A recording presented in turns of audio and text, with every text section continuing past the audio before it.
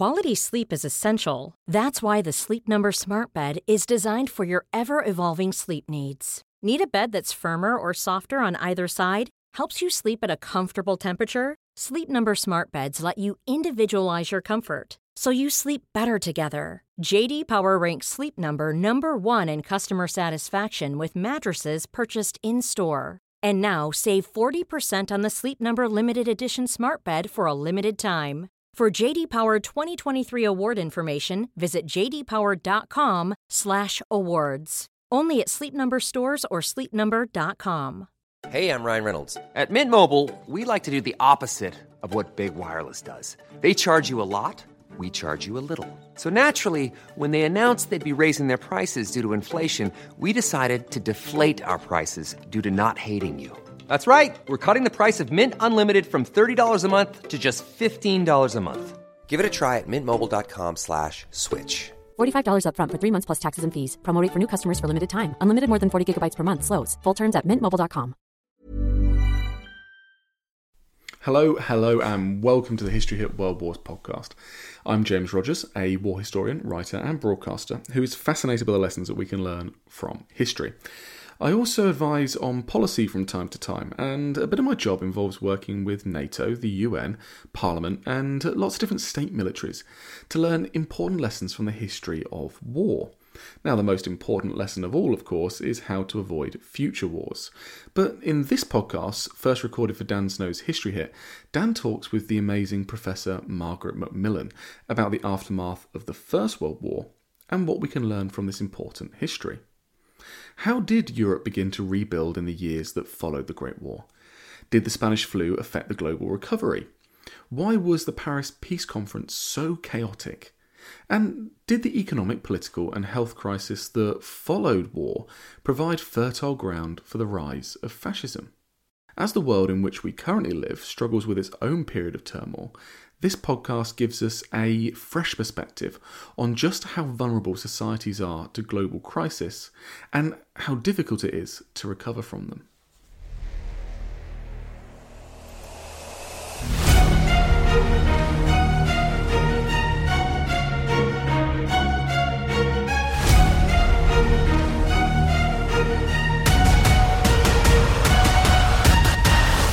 Margaret, thank you so much for coming on this brand new History Hit Live. This is really exciting.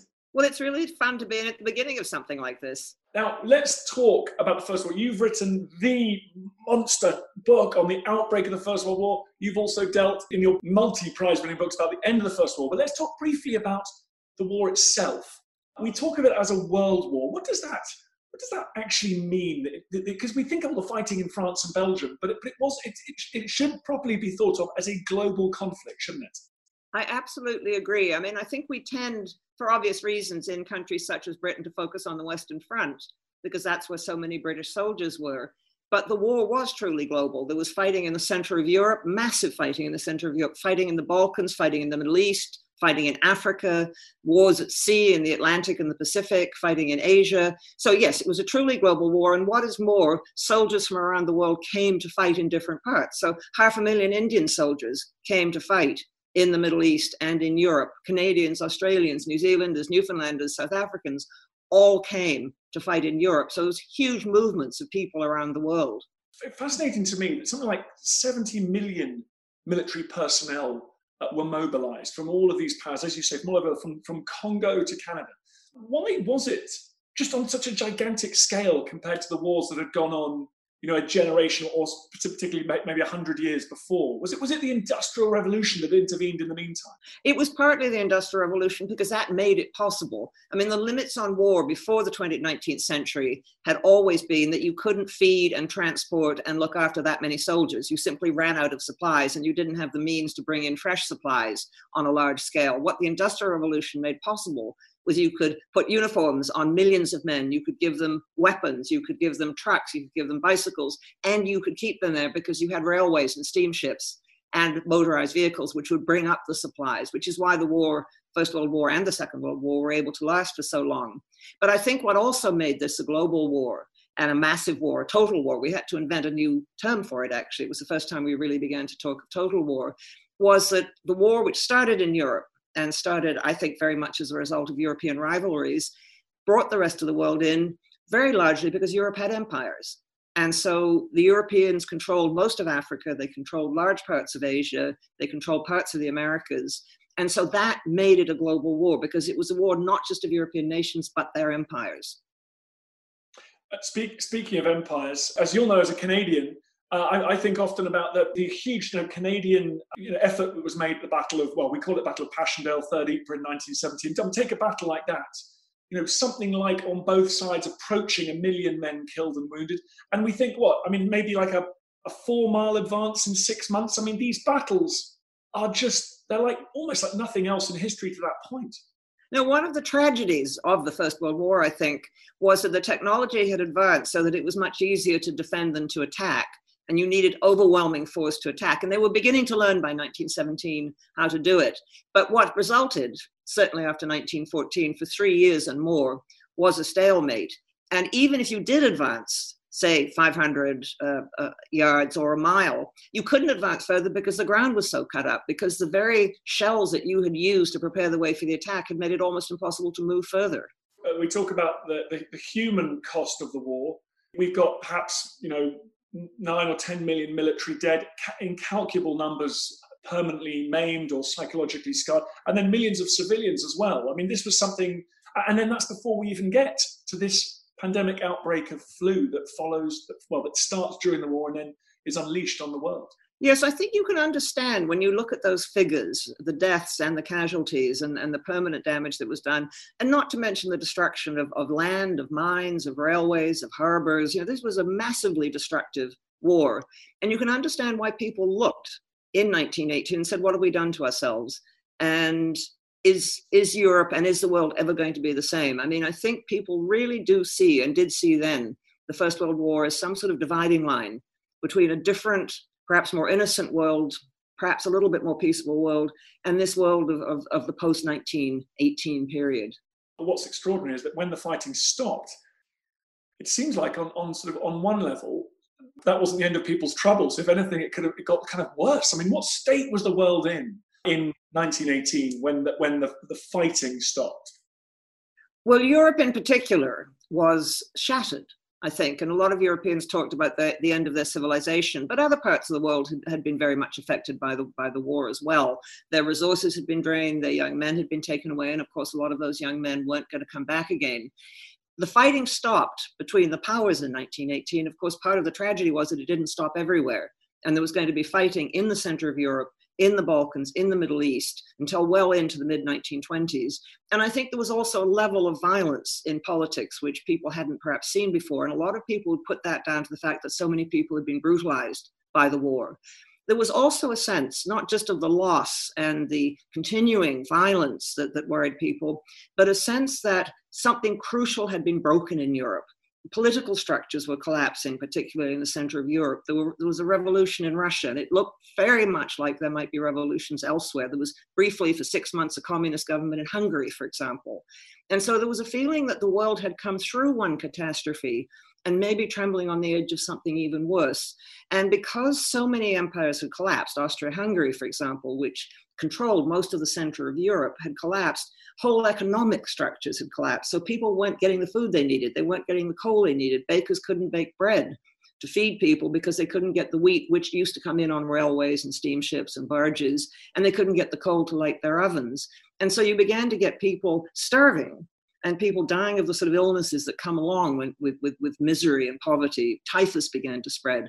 But of course, the worst disease of all, and the one that made people talk about sometimes the 4 horsemen of the apocalypse, was the Spanish influenza, probably unfairly called after Spain, but we tended to give geographical names in those days.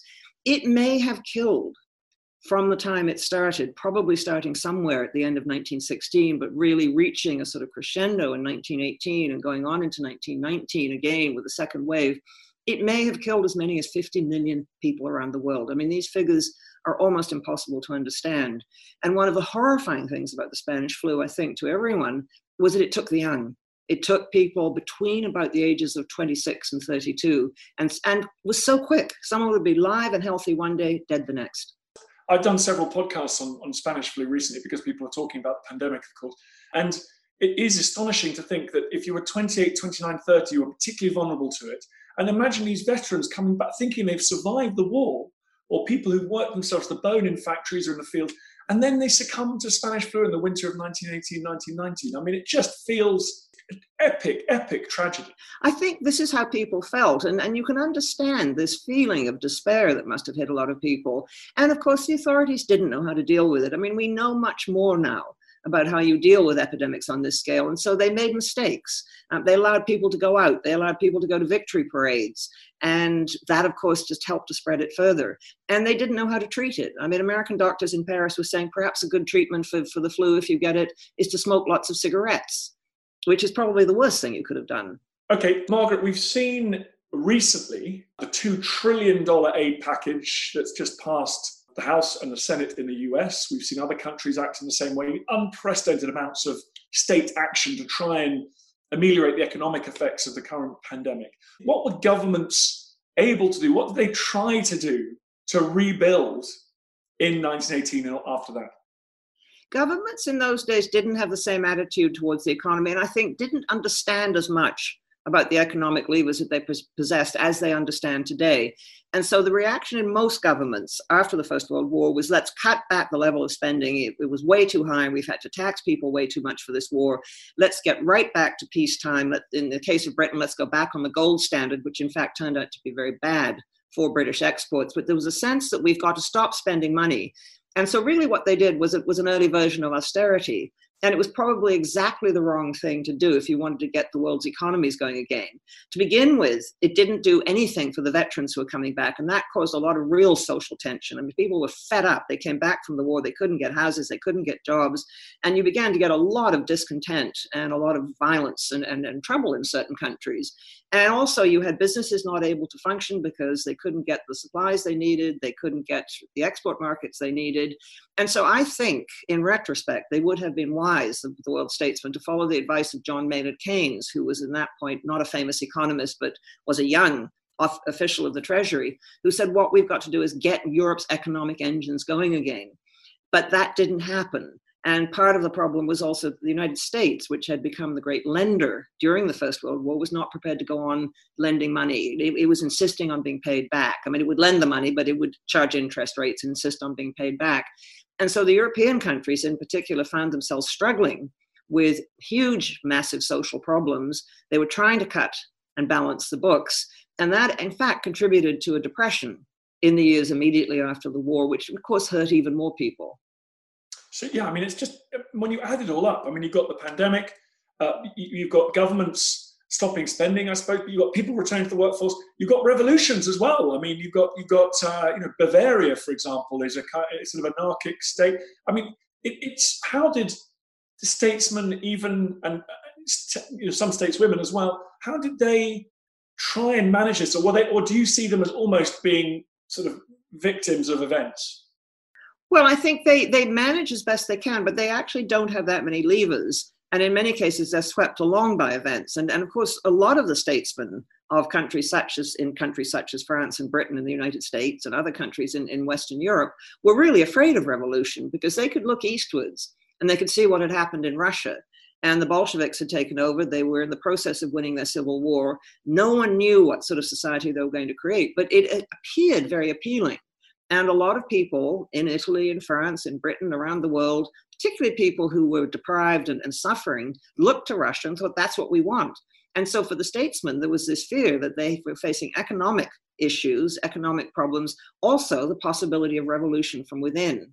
And they really, I think, floundered. I mean, there were various schemes floated to try and get Europe's economy going again. And eventually by 1925, after a lot of people had suffered, Europe began to recover the levels of production and output and consumption that it had had in the pre-war period. But it took a long time, and it came at a real political cost. I mean, one of the reasons Mussolini got into power in Italy in 1922 was partly because of the economic catastrophes that were happening in Italy and the failure of the government to deal with it.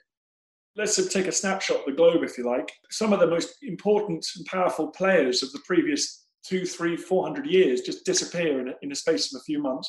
The Romanovs, so Romanov Russia, the Russian Empire's gone. The Ottoman Empire that had ruled what we've now called sort of the Middle East, Turkey, the Middle East, for centuries, gone. the Austro-Hungarian Empire, the Habsburg, gone? And what condition was, say, China, France, Britain, and the USA? Well, it depended very much on the country. The USA was actually in fairly good condition. The war, of course, it led to loss of American lives, but it had in some ways been good for the United States. It had stimulated the American economy. The United States had become the lender to much of the rest of the world. And so this really is a moment when the United States begins to become a world power, a very considerable world power. For Japan, the war itself had actually been, Japan was an ally in the First World War. It had been quite a good war. It had seized territory in the Pacific and in China that it had always had its eye on, although Japan too had a slump after the war was over. But it was the countries in the center of Europe, I think, who suffered most. France and Britain weathered the storm, although it wasn't easy for them. But the countries in the center of Europe, many of them appearing on the map for the first time, were small, insecure, they'd been fought over often, they didn't have the means to really help themselves. And of course, because they were new, they were intensely nationalistic, and they fell often to quarreling with each other. So it was a very bad situation, I think, particularly in the center of Europe.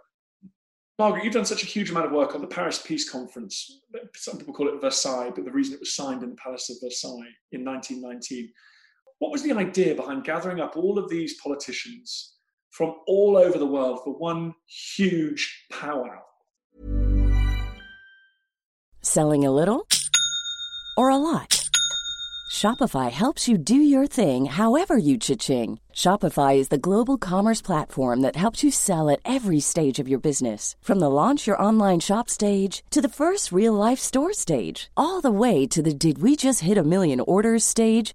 Shopify is there to help you grow. Shopify helps you turn browsers into buyers with the internet's best converting checkout. 36% better on average compared to other leading commerce platforms. Because businesses that grow, grow with Shopify. Get a $1 per month trial period at shopify.com/work. Shopify.com/work. Quality sleep is essential. That's why the Sleep Number Smart Bed is designed for your ever-evolving sleep needs. Need a bed that's firmer or softer on either side? Helps you sleep at a comfortable temperature? Sleep Number Smart Beds let you individualize your comfort, so you sleep better together. J.D. Power ranks Sleep Number #1 in customer satisfaction with mattresses purchased in-store. And now, save 40% on the Sleep Number Limited Edition Smart Bed for a limited time. For J.D. Power 2023 award information, visit jdpower.com/awards. Only at Sleep Number stores or sleepnumber.com. Ryan Reynolds here from Mint Mobile. With the price of just about everything going up during inflation, we thought we'd bring our prices down. So to help us, we brought in a reverse auctioneer, which is apparently a thing. Mint Mobile Unlimited Premium Wireless. How to get 30, 30, bit to get 30, bit to get 20, 20, 20, bit to get 20, 20, bit to get 15, 15, 15, 15, just $15 a month? Sold! Give it a try at mintmobile.com/switch. $45 up front for 3 months plus taxes and fees. Promo rate for new customers for limited time. Unlimited more than 40 gigabytes per month. Slows full terms at mintmobile.com.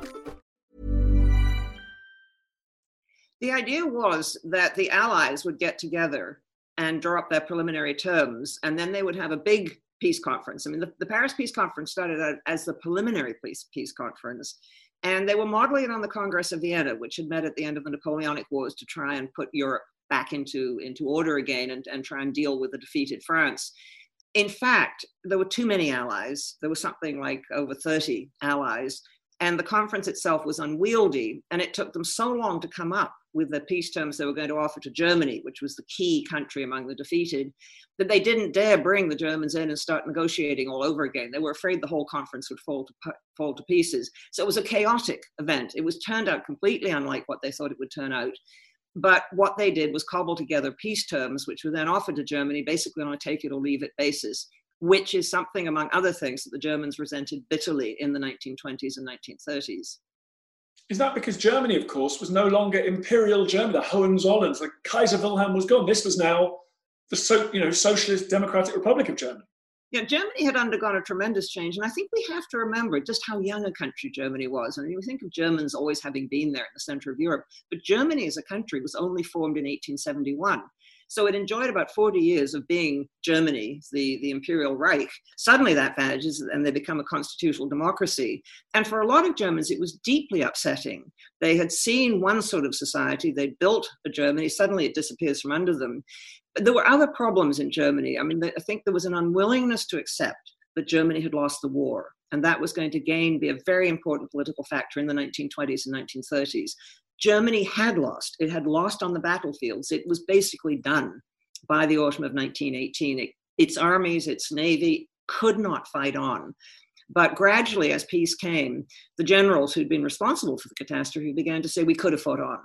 We could have fought on. We really should have been able to fight on. It was only the cowards at home who stabbed us in the back. And you've got this pernicious myth that Germany was stabbed in the back by, and you can probably list in your own mind, the liberals, the social democrats, the communists, and the Jews. There was a very nasty bit of anti-Semitism now beginning to emerge in Germany. And so you had a deeply unhappy Germany. And the problem with that was Germany was still a very powerful country. It sat right in the heart of Europe. And you could argue, in fact, and I would argue that it was more powerful in a curious way post-1918 than it was before, because it no longer had a common border with Russia, which had scared the German high command silly, because they saw a big Russia with more potential soldiers and developing very fast. There was now Poland in between. And instead of Austria-Hungary, with which Germany had had a very complicated relationship and often unfriendly relationship, there were now a whole lot of small states who quarreled with each other, which left the way open for Germany to play off one against the other. So Germany still remains very powerful. It still has a big population, and its infrastructure basically hadn't been touched by the war because the fighting wasn't on German soil. So the Allies are accused of being far too harsh on this new Germany because they, for example, they imposed reparations. Money had to be paid to the Allies for the damage caused and things. Do you think the Germans were treated particularly harshly by the Allies? I don't think they were treated any more harshly than anyone who lost a war in that period or in the 19th century or earlier was treated.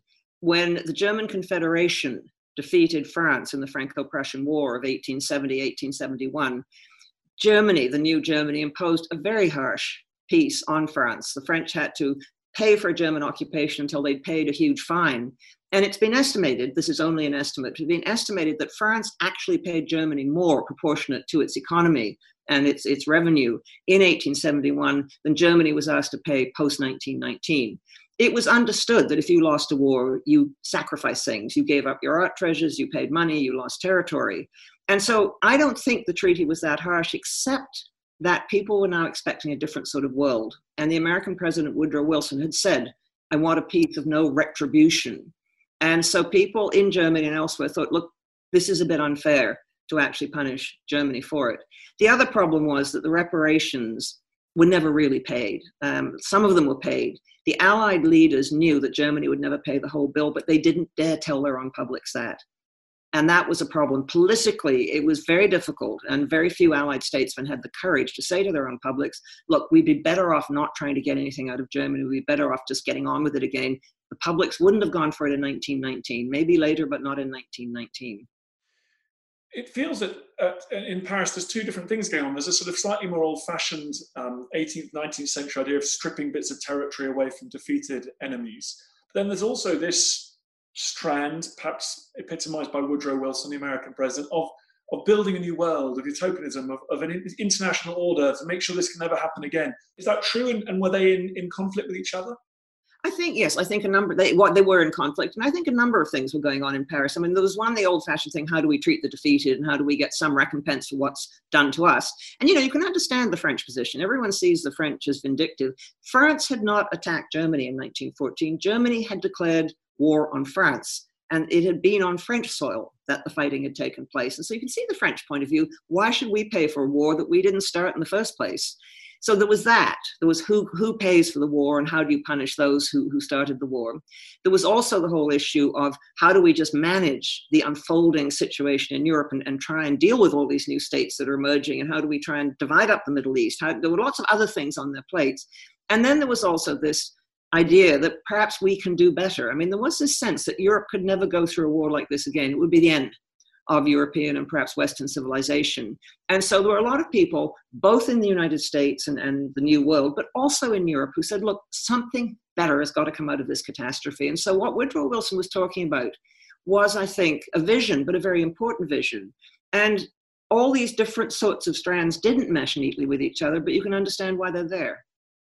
You've always spoken so beautifully about how individuals matter. We're all talking about these big strategic ideas, and the economies of Europe. But you also have made it very clear that in the room where it happened, the mood of Lloyd George or Woodrow Wilson or who was sick or Clemenceau, the French premier, surviving an assassination attempt, that all really mattered as those months went along.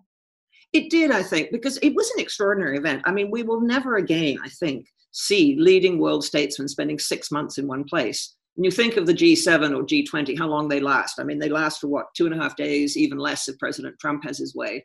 So I think it's really an extraordinary event. And they meet every day, pretty much, and they chat. And they don't always like each other. I mean, Lloyd George is not trusted by Woodrow Wilson and Clemenceau. Lloyd George thinks Woodrow Wilson is a bit too idealistic. Clemenceau doesn't trust anyone. He's deeply cynical. But they're sitting there day after day, and they become sort of friends. There's some lovely transcripts of their conversations before the formal bits start. And they compare their dreams, or they talk about when they have trouble sleeping, or they say whether or not they like coffee. You know, there's a sort of fellow feeling develops, because there are not many people in the world who have those sorts of burdens and those sorts of responsibilities. What about the League of Nations? This idea that it wouldn't just be in Paris, that actually there could be some permanent structure. Was it the beginnings of a kind of move towards global government? I think it was, not global government so much as global cooperation. And the ideas behind the League of Nations actually had been around for quite a long time and had been discussed. In the course of the 19th century, a lot of thinkers on both sides of the Atlantic were saying, look, there must be another way to settle disputes among nations than resorting to war. And arbitration was seen, for example, compulsory binding arbitration, which both states agreed to accept the result, was seen as something that might prevent future wars. Disarmament was seen also as something that might prevent future wars. And so there was a lot of talk about how do we do this. And the notion of some sort of permanent consulting body of nations was certainly talked about. What Woodrow Wilson did, and he was tremendously eloquent, the American president, who'd also been a university professor and university president, spent a lot of time thinking about these issues. And he took those ideas and put them into a form, drawing very heavily on the European ideas and indeed previous European drafts, and talked about a League of Nations, which would be like a sort of parliament. He much admired the British Parliament. So you'd have an executive, a council, like a cabinet, which would be comprised of the major powers plus elected ones who'd rotate. And then you'd have an assembly, which would be like the House of Commons with different nations debating issues and so on. And you would have other ancillary organizations like the World Health, not like the World Health Organization, but its forerunner, but like the International Labour Organization, which would begin to deal with some of the difficulties and injustices and hardships in the world. And I think it was an idealistic program, but it was also a very practical one. The idea was to try and find ways where nations could work together to make the world a better place and not go to war. The League of Nations proved to be a disappointment. Eventually, it was unable to prevent the outbreak of the Second World War. Judging now 100 years later, think about some of the other decisions that were made at that time. I mean, how enduring have they been? Well, the settlement in the Middle East has, for better or worse, been pretty enduring. It came out of the Paris Peace Conference, and the details were finally hammered out in conferences post 1919. But the borders that were drawn in Paris and later basically haven't changed, the borders between the states of the Middle East. And the establishment of a Jewish homeland in Palestine really comes out of this period as well and was recognized by the League of Nations. And so you do get a number of areas in the world where decisions made there have lasted. I think what has also come out of the Paris Peace Conference is the idea that you can have international cooperation. The League didn't work, and it was seen as a failure, but the powers of the world set up the United Nations. And so I think we haven't lost the idea, and we're still dealing with it. We still worry about it. And so I think a very important shift takes place in thinking about the international order as a result of the First World War and the peace conference at the end. How do you mark these politicians? I mean, were they wrong about reparations? Were they wrong about the economy? Could they have divided up the world in a more sensible fashion rather than just creating states here and there using maps? Or do you think, on the whole, they dealt pretty well with the set of challenges that confronted them? My own feeling is they didn't do too bad a job, but they were dealing with extremely difficult circumstances. I mean, it's often said that the statesmen in Paris created the states that emerged on the map of Europe in the center of Europe, that they created a re-emerged Poland, they created a Czechoslovakia, they created a Yugoslavia. They didn't. Those states were creating themselves on the ground, and basically what they did was recognized. And yes, you can criticize them for trying to get reparations out of Germany, but they had to deal with their own publics. I mean, this is the difficulty of a democratic leader. And it's the strength also of a democratic leader. If you have your people with you, you can do a lot. But if you don't have them with you, then you cannot go too far out, or you're going to lose the next election. And so I think that was a problem. I think there was also a problem in the United States didn't join the League of Nations. And there, I think it really comes down to, in my view, Woodrow Wilson's failure of political leadership. He refused to accept any compromises. He refused to compromise with the Republicans who wanted to attach some riders to the treaty. He refused to accept that. And the treaty which embodied the League of Nations, the Treaty of Versailles, which embodied the League of Nations, which would have meant the United States joined it if it passed the US Senate, was rejected in the Senate by a combination of hardline Republicans and Wilson's own Democrats who he told to vote against it because it had been modified. So it's one of those big tragedies and what ifs in history. What if the United States had been in the League? Might it have been stronger?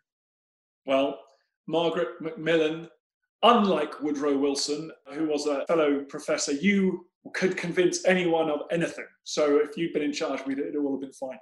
Thank you very much indeed for coming on to this History Hit Live on Timeline. I've enjoyed it very much. Thank you. I feel the happy history on our shoulders.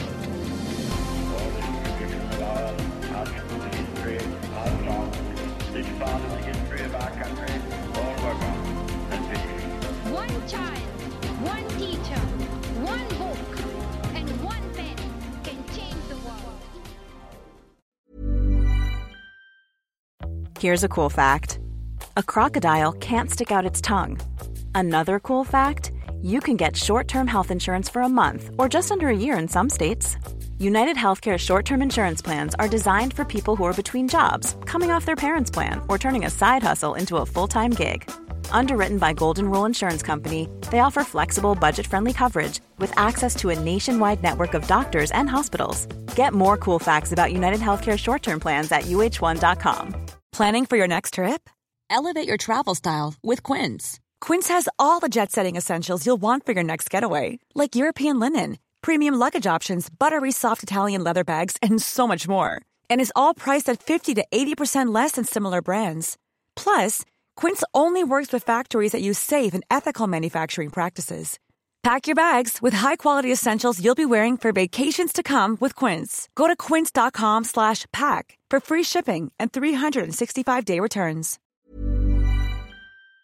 And before you go, remember, as a Warfare listener, you get a special discount at History Hit. Subscribers get access to blissfully uninterrupted, ad-free podcasts and thousands of hours of history documentaries. You've got everything from the American Revolution to my own documentaries like Traces of War, Weapons of War, and 24 Hours in Normandy, where I follow in the footsteps of the Green Howards on D-Day, from their beach landings to being awarded the Victoria Cross, and all the way through their first day where they made it 7 miles inland, further than any other British or American unit. So head over to historyhit.com/subscribe or follow the link in the show notes and use the code WARFARE to get 50% off your next 3 months. That's the code WARFARE to get 50% off. And if you're an Apple listener, you can subscribe for new ad-free episodes within the app. So give it a go. I know you're gonna love it.